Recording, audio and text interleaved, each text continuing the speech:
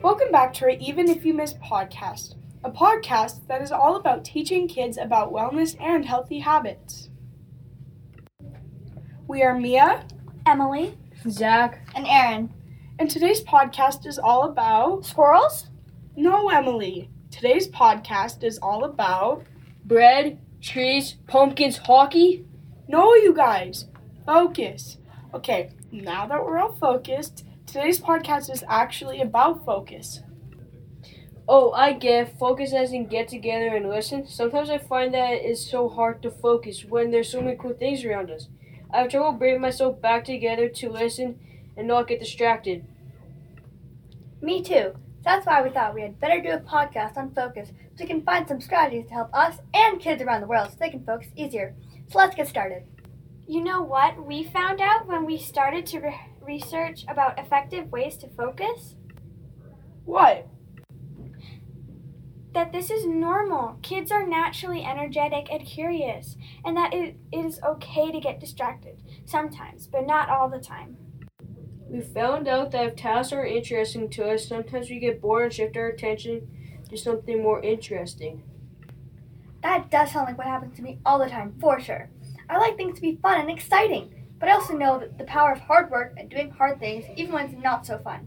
So, I'm working on growing the amount of time that I focus during moments that aren't so interesting, but are good for me anyways. So true. We need to grow our concentration skills to help us learn and to get things done. First, let's understand what losing focus might look like. It might look like a lack of interest, hard work, to sit still, or to keep your train of thought. I get distracted easily. Hey guys, have you seen that new movie Batman? Aaron, focus. This is what we are talking about. Alright, sorry. As we were saying, sometimes focus looks like you are daydreaming or having difficulty following instructions. For me, sometimes it's even about having a hard time keeping things organized.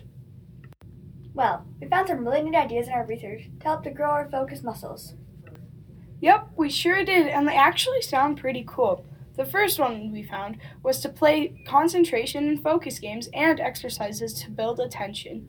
It is better to make sure it is not electronic or device-based because studies have actually shown that gadgets reduce attention spans and memory. I love the card game memory, or Sudoku, for improving concentration. I even heard of an activity box called the Flinto box that has some awesome activities that are challenging and creative. Some other ways to build focus is sequencing. These are things like following a recipe, setting the table, or putting things in alphabetical order. Hold on. Setting the table builds focus? Yep. Okay, maybe leave that one out of this podcast because if my parents hear that, then I will have to set the table even more than I already do. Good point, but I think it's too late. I think chores being a good way to build focus is already a part of this podcast. Oops. Anyway, did you know that just sitting can build your focus? Sitting without moving or fidgeting is super hard, but it helps. Oh, I know. We could play a game like Statue. That builds focus and it makes us hold still in a fun way. Have you ever played Spot the Difference? I love that game. Well, that is another game that can boost your focus, and it's fun too.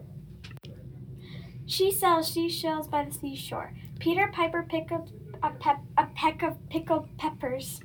What are you doing? Are you losing focus again? Haha, no, actually, I'm not for once. I read that tongue twister. This helped to make us better concentrators. Well, I know that the What's Missing game is another one that helps us with focus.